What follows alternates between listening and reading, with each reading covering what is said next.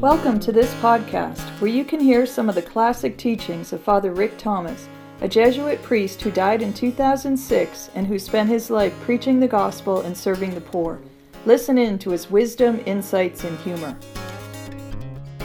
Let's begin by noting those passages we'll look at.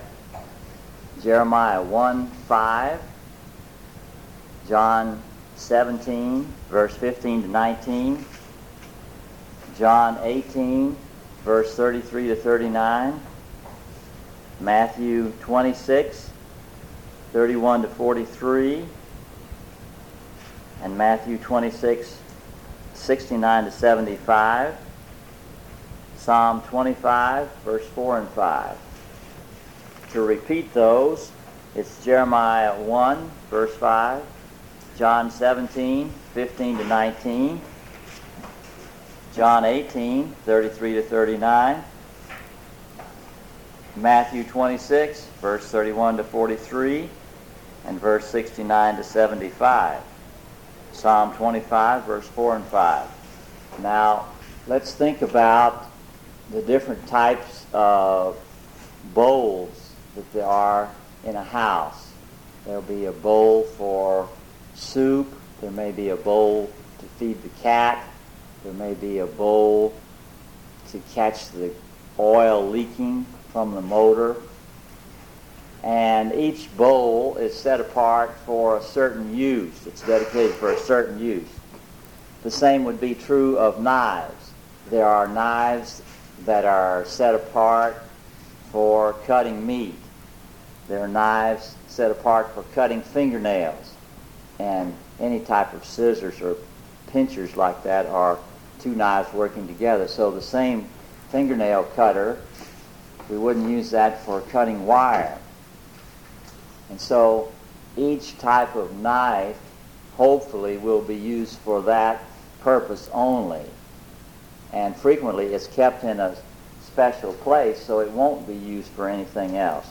And so there are knives for meat, for cloth, for wire, for fruit, for fingernails, and so forth. And each one is dedicated or separated or put apart for that special use.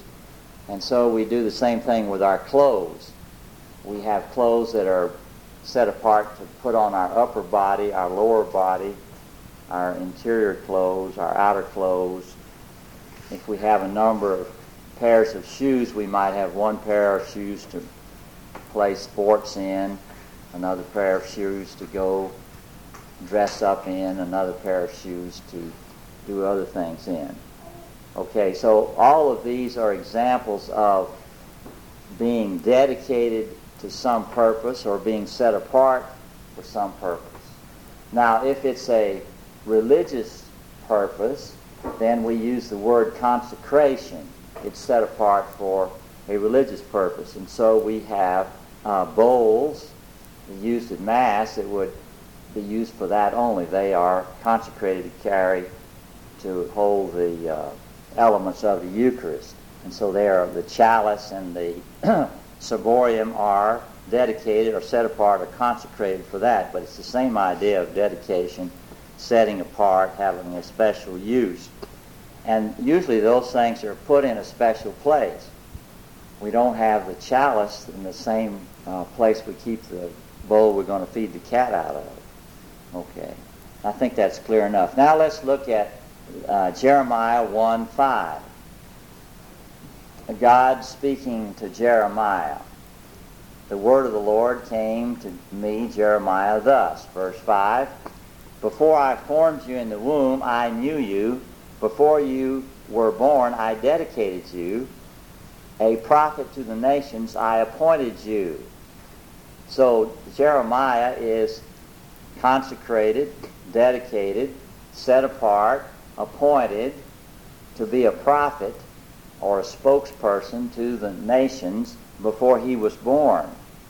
Now, we are also, as we've had in our previous studies, we also know that we are appointed to be God's spokesperson or God's spokespersons. Look at John 17, 15 to 19. In John 17, verse 15 to 19, Jesus is praying to God the Father, and he says, I do not ask you, God the Father, to take them out of the world, them meaning his apostles and disciples. I do not ask you to take them out of the world, but to guard them from the evil one. They are not of the world any more than I belong to the world. Consecrate them by means of truth. Your word is truth. As you have sent me into the world, so I have sent them into the world. I consecrate myself for their sakes now, that they may be consecrated in truth. Now, the first thing I'd like to point out here is Jesus is talking about consecration, and that comes up in verse 17. Consecrate them by means of truth. And then again in verse 19 he speaks of consecration. I consecrate myself for their sakes now, that they may be consecrated in truth. Now, what does consecrate mean? It means being set apart, being appointed, being dedicated, being separated. But because it's for a religious purpose, the word consecration is used instead of another word, but it has the same meaning. So, they are dedicated, appointed, separated, set apart, consecrated. Going back to verse 15, Jesus says, I do not ask you to take them out of the world. So their consecration will not be by putting in a separate place. And that's what we do with knives that we don't want to be used for everything. We put them where they'll be used just for the one thing, to trim the fingernails or to trim something else. So we ordinarily dedicate or separate or appoint things. One way we do that is to put them in a special place. So we put the cat's bowl down where the cat will get it. But we keep her away from the chalice used at Mass by keeping that in a separate place. So we dedicate and consecrate things by putting them in a separate place. Now Jesus says, I don't ask you to put my disciples in a separate place. I do not ask you to take them out of the world, but rather guard them from the evil one. Don't separate them, guard them. Now, who is the evil one? The evil one is the devil, Satan, whom Jesus identifies as the father of lies. The world is where lies and falsehood prevail because it is under the power of the evil one. So Jesus says in verse 15, I don't ask you to take them out of where the liars are or where falsehood is, but I ask you to guard them from the father of lies, the evil one. In verse 16, Jesus says of his disciples, they are not of the world. In other words, they don't belong to the liars or that system that's under the influence of the father of lies. They do not belong, they are not of the world, any more than I belong to the world, that is, the realm of lies, falsehood, and liars. In verse 17, Jesus says, consecrate them by means of truth. Okay, they are to be dedicated or separated or appointed or set apart by truth, not by removal and putting them in a drawer or putting them on a separate planet. They are to be set apart, appointed, dedicated, consecrated by means of truth. Now I want to look at that, what that means, by means of truth. That can be and should be translated in several ways. By means of truth, by the truth, in the truth and for the truth. So if you look up different translations, the New American that I'm reading uses by means of truth. The New International has by the truth. The Jerusalem has in the truth. And others would have for the truth. And so it's a very rich preposition. The Greek preposition there is very rich. It means by, in, for, and by means of. And so we are to be separated for the truth. And that's what Jeremiah was appointed to be. He was separated in his mother's womb for the truth because he was to be God's spokesperson. We are separated in the truth, as the chalice at Mass would be separated in a special place. It's separated in the drawer, in the wrappings, wherever it's kept. It's separated in its place. And so we are to be separated, consecrated, appointed in truth. Not a place, but a situation where there is no lying, there is no falsity, where there is truth. In verse 18, he says, Father, as you have sent me into the world, so I have sent them into the world. They have the same mission I have. And in verse 19, I consecrate myself, Jesus says. I appoint myself. I separate myself for their sakes now, that they may be consecrated. That is, set apart, dedicated, appointed, in truth or by the truth. So it is the truth that consecrates us.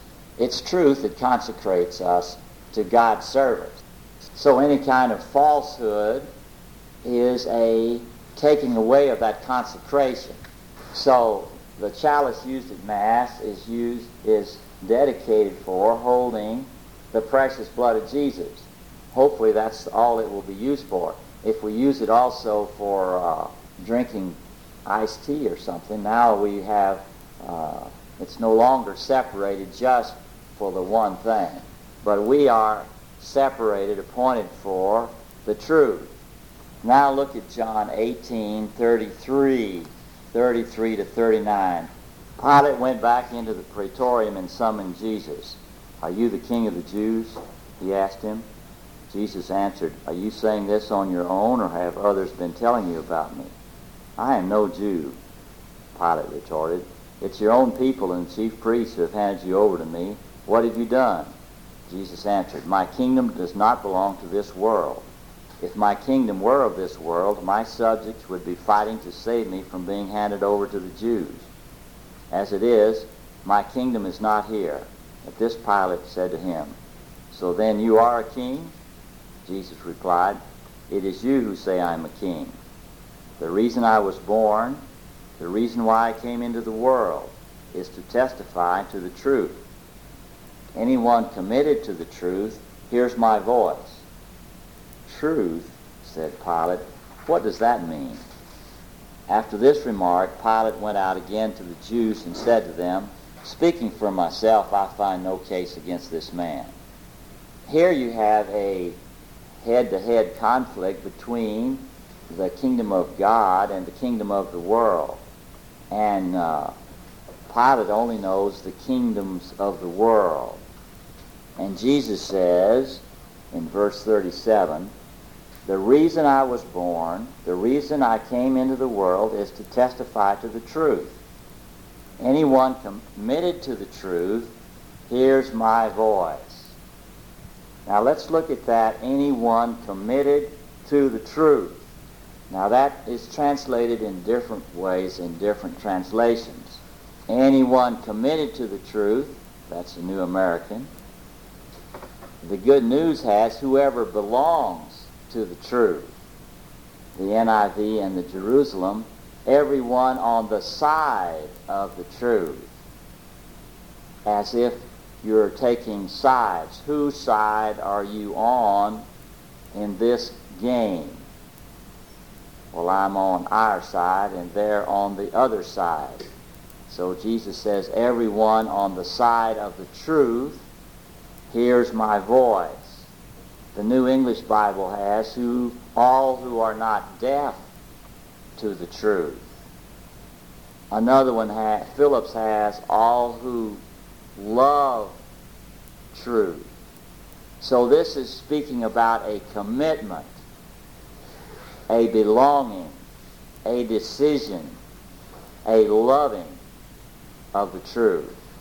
And these individuals hear Jesus' voice, listen to Jesus' voice, recognize Jesus' voice. And so what Jesus is speaking about in verse 37 is that they have made a decision for the truth. Jesus is speaking about a conversion to the truth. Now we speak about someone having a conversion to Jesus or a conversion to God. If this does not include a conversion to the truth, then it's going to be a futile conversion, or a conversion that won't be helpful for everlasting life. So a simple conversion to Jesus is not enough unless it is a conversion to the truth or a decision for the truth. Going on to verse 38, truth, said Pilate, what does that mean? Obviously, he had made a decision for the truth. The truth was not important to him. He hadn't made a decision for the truth. He hadn't committed himself to the truth. He just asked the question, what is truth? And doesn't wait for an answer. After this remark, Pilate went out again to the Jews and said to them, speaking for myself, I find no case against this man. But he has not made a decision for the truth, and he's not had a conversion to the truth.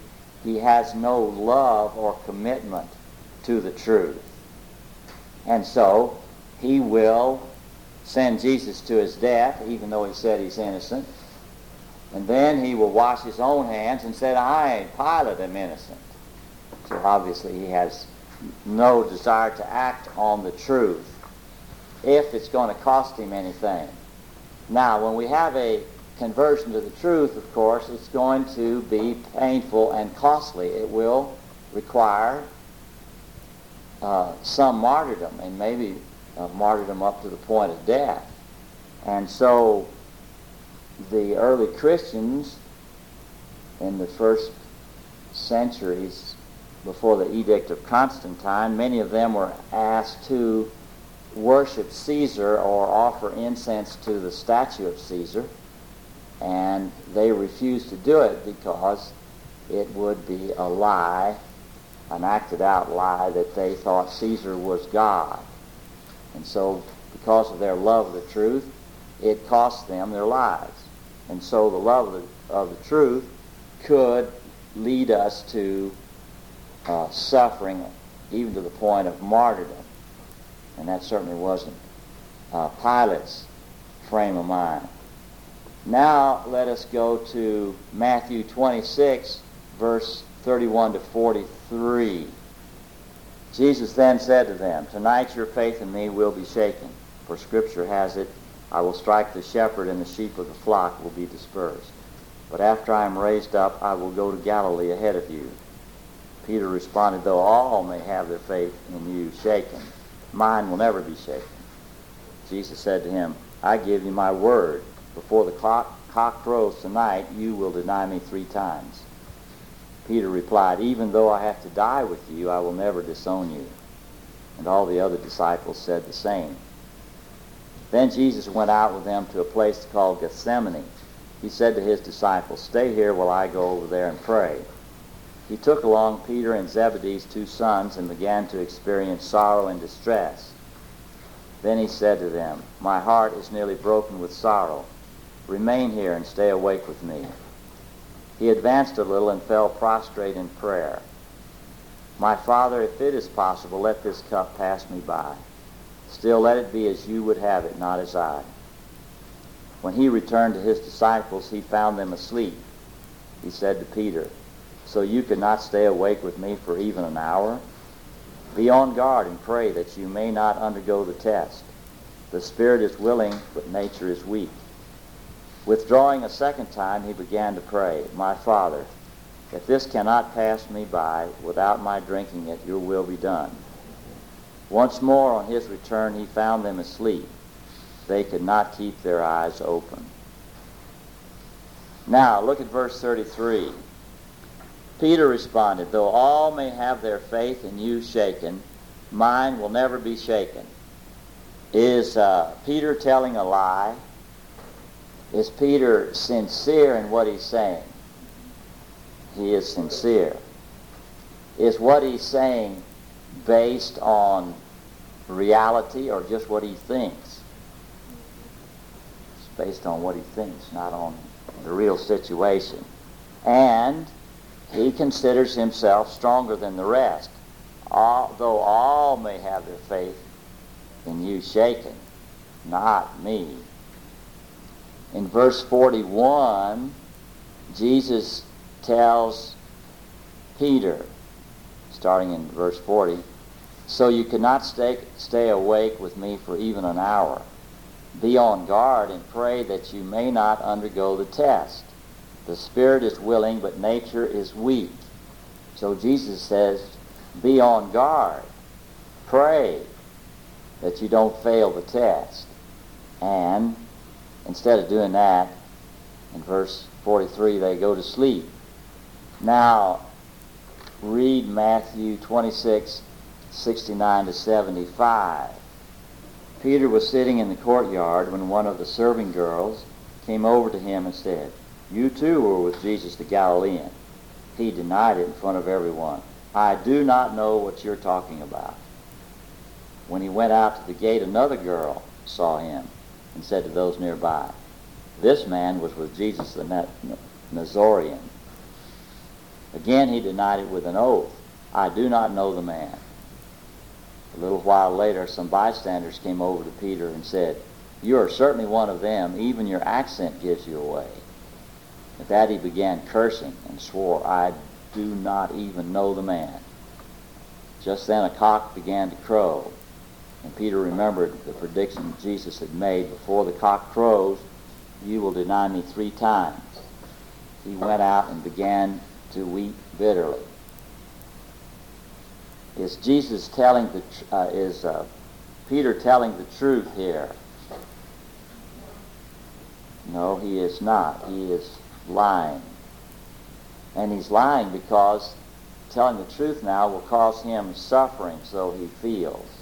At least they'll laugh at him and put him down, and maybe they'd even crucify him. But anyway, he's afraid of the suffering, and so he lies. And he lies 3 times. He lies under oath. He takes an oath and lies because he's not willing to undergo the suffering required of someone who's made a decision for the truth, who is committed to the truth, who belongs to the truth, who's on the side of the truth, who loves the truth. Notice this is after Jesus' prayer. Jesus had prayed, "I consecrate myself for their sakes now, that they may be consecrated in truth." Jesus had prayed, and this is in John 17:15 as we saw, "Guard them from the evil one, from the father of lies." Okay, and Jesus had told them, pray that you don't undergo the test, that you don't fail the test. Peter failed the test in spite of Jesus praying, and in spite of Jesus telling him to pray that he not fail the test. Let's look at Psalm 25, verse 4 and 5. "Your ways, O Lord, make known to me. Teach me your paths. Guide me in your truth and teach me, for you are God my Savior, and for you I wait all the day." Now this is an inspired prayer of the Old Testament, asking God, teach me the way. Guide me in truth. And that's connected with the second part of verse 5, "For you are God my Savior." Truth is what saves us because it puts us in company with Jesus. And those committed to the truth, loving the truth, recognizing the truth, hear Jesus' voice. This is what Jesus tells Pilate. Anyone committed to the truth, belonging to the truth, on the side of the truth, who have been converted to the truth, who love the truth, they hear my voice, they listen to me, they recognize my voice, they obey me. So salvation is connected with this conversion to the truth. Father says we need to have a conversion to the truth, and I've been thinking about that, and I think it's very key, because we can have a conversion to Jesus, and that's obviously essential, but these disciples spent years with Jesus, and when Peter was asked, or Peter said he would never disown Jesus, but when push came to shove, he began to lie to save his skin, to save his hide. And I just see that there's a need to be committed to the truth no matter what, and to know that that's going to be a martyrdom, like Father says, and it's going to cause pain, it's going to cause suffering. But you have to make that decision that that's what you want to do, or else you're just not going to make it when you get tested. I still feel like there's something missing when we've come to the decision to seek the truth and to seek Jesus. We may feel that we know it all, but in Christian circles and even in the church, among those who are seeking Jesus and seeking the truth, there are conflicts in people who feel that they've who have arrived at truth. And on the way to truth, once you've made the decision to seek the truth, we're going to find ourselves making mistakes in falsehood. And when is it that we should be willing to be martyred for the truth? We don't know if we really have the truth. Any truth that we have will be incomplete and partial. So there's always room for fuller truth or more complete truth. And I think this would be true of any science. Somebody may be an expert in botany, the science of plants and flowers and so forth. But there's much more to be known than the expert knows. So the expert knows some truth, but it's incomplete. Our knowledge of God is incomplete. Our knowledge of everything is incomplete. So it is a search and a journey. I once took a trip with a friend of mine to Denver in an automobile. And neither one of us had spent a lot of time in Denver before. And we found that we had to make a lot of U-turns. We were going in one direction, and then we found out that we were going in the wrong direction, and we had to make a U-turn. And so we made a lot of false turns, not from any desire to get lost or not find what we were looking for, but just from ignorance and lack of experience. So we made a lot of mistakes, but we were still seeking. And as you say, the human condition, the way we are, we make a lot of mistakes. And through our mistakes, we learn. We learned this was a mistake, going this direction. And hopefully we don't make that mistake again. If we make it again, hopefully we won't make it the third and the fourth time. And so our condition is to seek the truth, but never find it completely. We find it partially, and we keep going. It's like a long journey. And you're closer after you've traveled a time than you were when you started, but you still have not arrived, and we will not have the complete truth until we're face to face with God. Now, as regard when should you die for the truth, well, some things are worth dying for and others are not. So it's certainly not worth dying for some of the disputes that go on. So one side has one opinion, one side has the other opinion, but it's not worth dying for. It may not even be worth the paper to write something contrary to what the other person thinks, because it's not really not all that consequential. I'd like to say something again about consecration or dedication or being set apart, in that reading from Jeremiah chapter 1 verse 5, God said, I have set you apart, I have consecrated you, I have dedicated you to be my spokesperson. And because he's going to be God's spokesperson, that therefore whatever he says in the name of God has to be pure truth, no admixture of other things.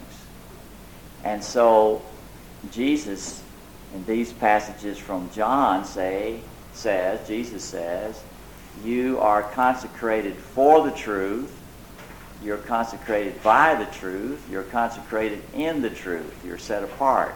Now, what does that say about somebody consecrating their home to the Sacred Heart? We're going to consecrate our home and our family to the Sacred Heart. Well, I would say, is this going to be a superficial consecration, or is it going to get down to truth is going to reign in this home? And we're going to be very careful of any falsehood. And therefore, we're going to monitor the television and the radio and the media very closely, because they're full of falsehood. And if the consecration, a religious consecration, doesn't go hand in hand with a love of truth and a commitment to the truth, then it's a pretty shallow consecration. That's what it appeared to me after thinking about what Jesus says about it. It would appear to me then that consecration is a much deeper thing than simply saying, I am consecrated to the Immaculate Heart of Mary, I'm consecrated to the Sacred Heart of Jesus. If it's going to be more than just lip service, then it's going to have to be, I would think, a commitment and a conversion to the truth. Otherwise, the consecration itself will be false and counterfeit. It will be a counterfeit consecration. In Jeremiah 1, verse 5, Yahweh is talking to Jeremiah and says, before I formed you in the womb, I knew you. Before you came to birth, I consecrated you. And that's the truth. And I need to return back to the truth, because that's where the truth is. I was being for, by, in, and consecrated to the truth, committed to the truth, even before I was born. And anytime I go off the road, go astray, or lie, or not be in the truth, then I must go back and return to where I came from, and that is, before that I was born, I was consecrated to the truth. And when I go back to that, then I am in the truth. Exactly. This reminds me of the example we start off with by different knives being dedicated for different purposes. There are special shears used for cutting hair or cutting cloth or trimming grapevines. But if you use these instruments for something other than they're intended for, of course they become very dull or perhaps useless.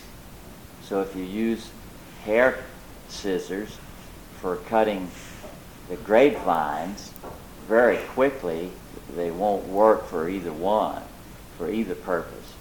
So we are dedicated for God's purposes. And when we don't do what we're dedicated for, of course, everything gets balled up. Nothing works.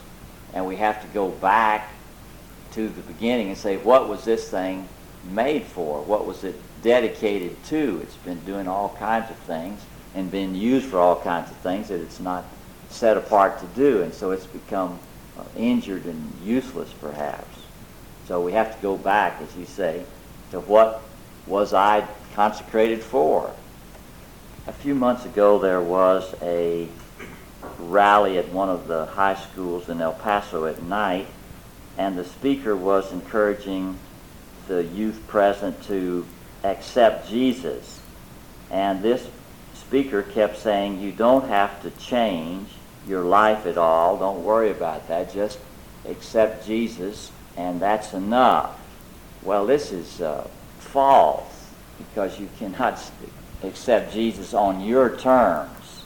You don't have to change your life. You just accept Jesus. He accepts you the way you are, and you don't have to change. Well, this is false, false, false. And one of the things we have to change, of course, is our commitment to truth rather than falsehood. Commenting on what Father just said, Paul writes to the Ephesians in chapter 4, verse 20 to 24.